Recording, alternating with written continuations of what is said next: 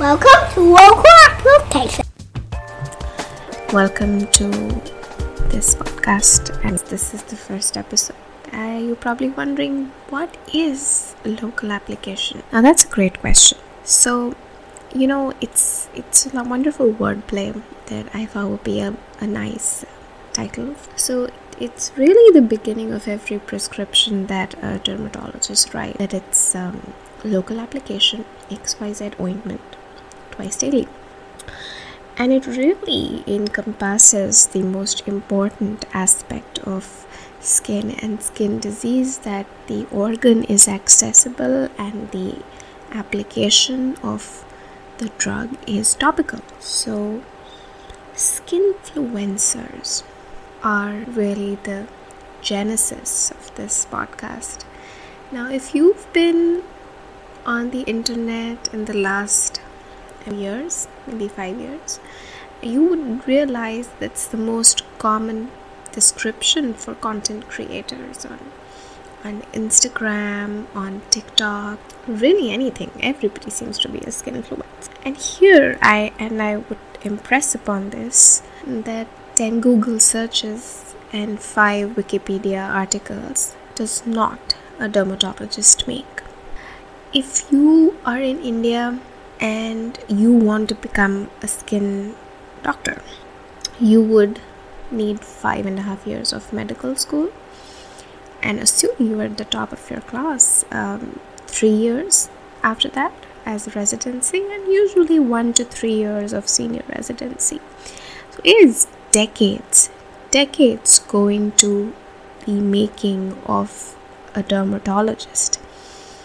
And I don't think people really realize that there is so much of encroachment into this space. And so here's my war cry: dermatologists of the world, unite.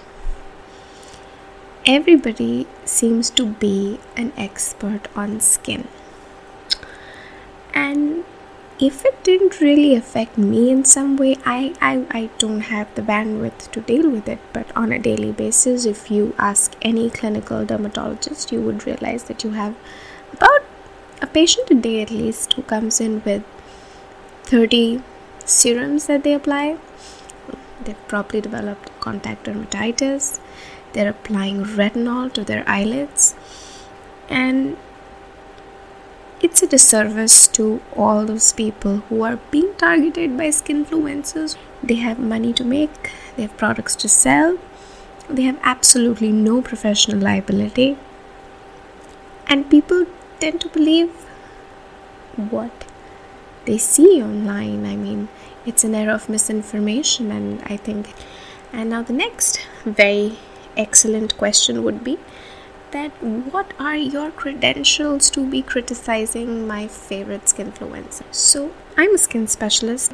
I work at a teaching hospital, and I am board certified, as they would say in stateside, and been in the field of dermatology from my residency about a decade ago. I see I would say on an average about 200 patients a week. So now that we've established the basis and genesis, and the introductions have been made, I want to thank you. I want to thank you for being here, and I'm going to begin with the introduction to the podcast. What is skin? Now, skin is the largest organ we have, and it doesn't get enough credit. Everybody's talking about the liver, everybody's talking about the brain, everybody's talking about everything other than the skin organ. So many students don't know that once they come to medical college. They're so surprised, really. And it's not just a covering, it's got so many facets to it, so much to its structure, so much to its function. And if you've read biology at a college level, or even maybe in high school, you would know that the skin has 2 basic layers. That's the epidermis and the dermis. And the subcutis, it was exactly technically a part of the skin, but it functions as a unit. So we could go. Now, the skin is this perfectly structured and evolved covering which is impermeable, or rather impermeable to the bad stuff, but you can excrete some bad stuff out, but it doesn't let a lot of things in if it is healthy and functioning properly. So the epidermis has 4 layers. There's a layer of keratin, which is a protein on top of the skin, which makes the skin impervious. The stratum corneum, which is an anucleate layer. There are no nuclei in the cells in the stratum corneum. There's the stratum granulosum, which is all the granules in it, and the stratum spinosum, and the basal layer is the stratum basale or the stratum germinatum. The 5th layer, stratum lucidum, is present in really thickened parts of the body like the palms and the soles. Now everybody knows a few catchphrases about skin. So collagen is a buzzword. Everybody's talking about collagen. Everybody's talking about melanin. And if you're European in your ethnicity and you live in Europe or in North America, and melanoma is pretty there's a lot of awareness about melanoma. You would not have that in skin of color, in places where I'm from.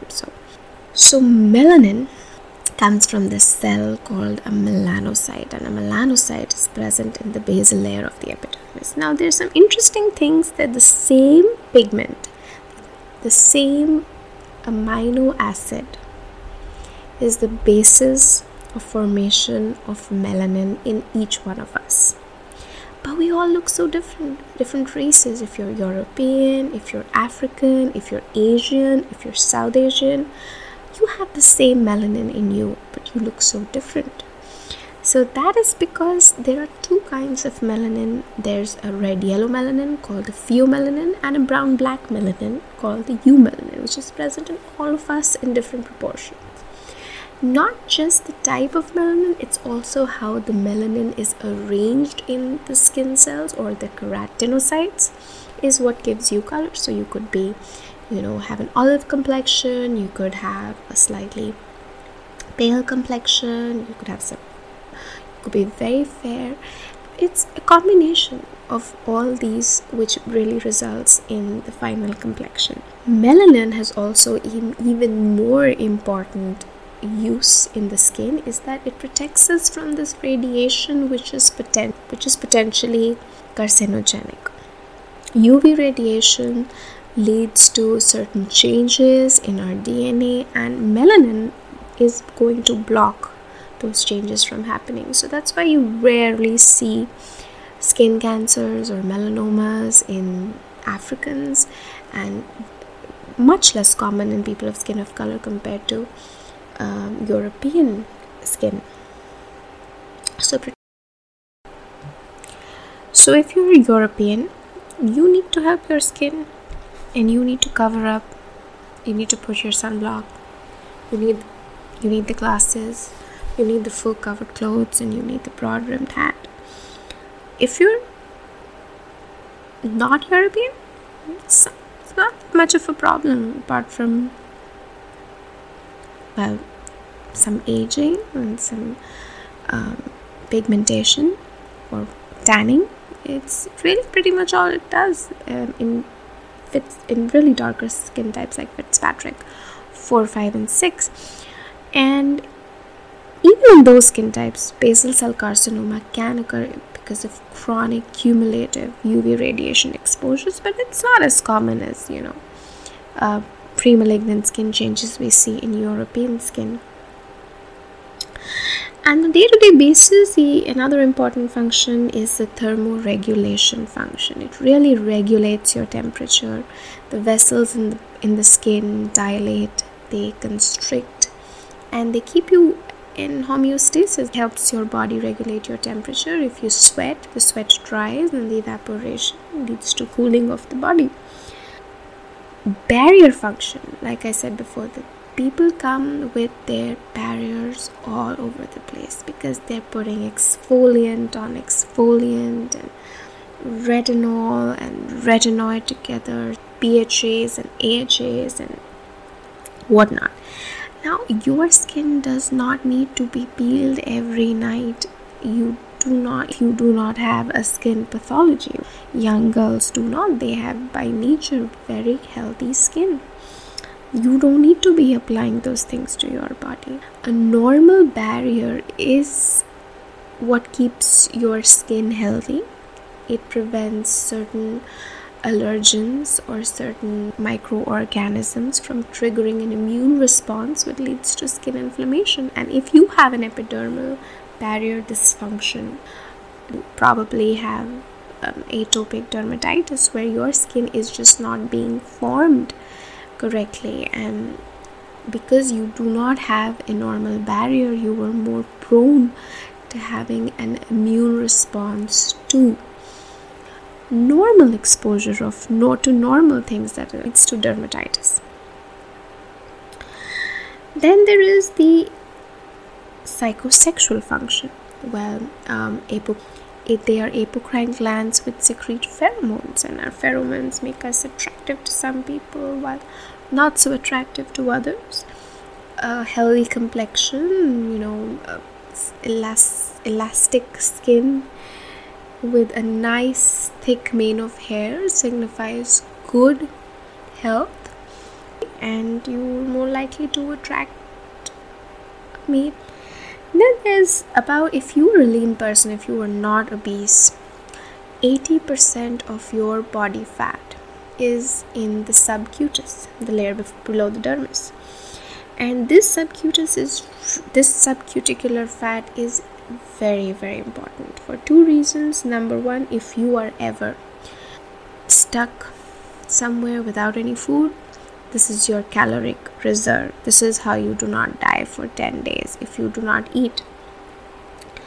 And second of all, it really forms a cushion, protects us from injury. Now we have cushions of fat and all around all the vital organs. We have cushions of fat around the eyes. There's a cushion of fat around the kidneys. Anything which is superficial and the body wants to protect, it needs it's basically the bubble wrap of nature. Protects the vital organs. Then some vitamins are synthesized in the skin. So vitamin D is basically formed in the skin from cholesterol on exposure to sun. That's why sun exposure is such an important part of being healthy, because it forms the vitamin D. Your body cannot synthesize vitamin D.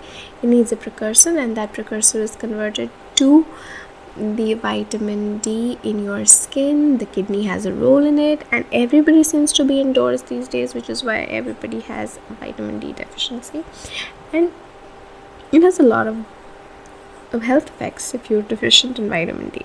And last but not the least is the important function of fingerprints and nails. So nails give you some grip, give you some strength, lets you hold things easily, and dermatoglyphics, or the fingerprints, are what give us identity. The glabrous skin, that is the non-hairy skin on our hands and feet, have certain pressure organs in their basal layer, which helps you basically sense pressure and vibration changes. So that's my introduction to skin. What can you do to be healthy? Yeah, that'd be the most important lesson of this first episode, is that be healthy. That is the single most important advice that I give to anyone who comes to my office. Just be healthy. Skin is a function of health. If you are not sleeping right, if you're not eating right, if you are on crazy diets, or if you are eating out every other day, your skin is going to reflect that.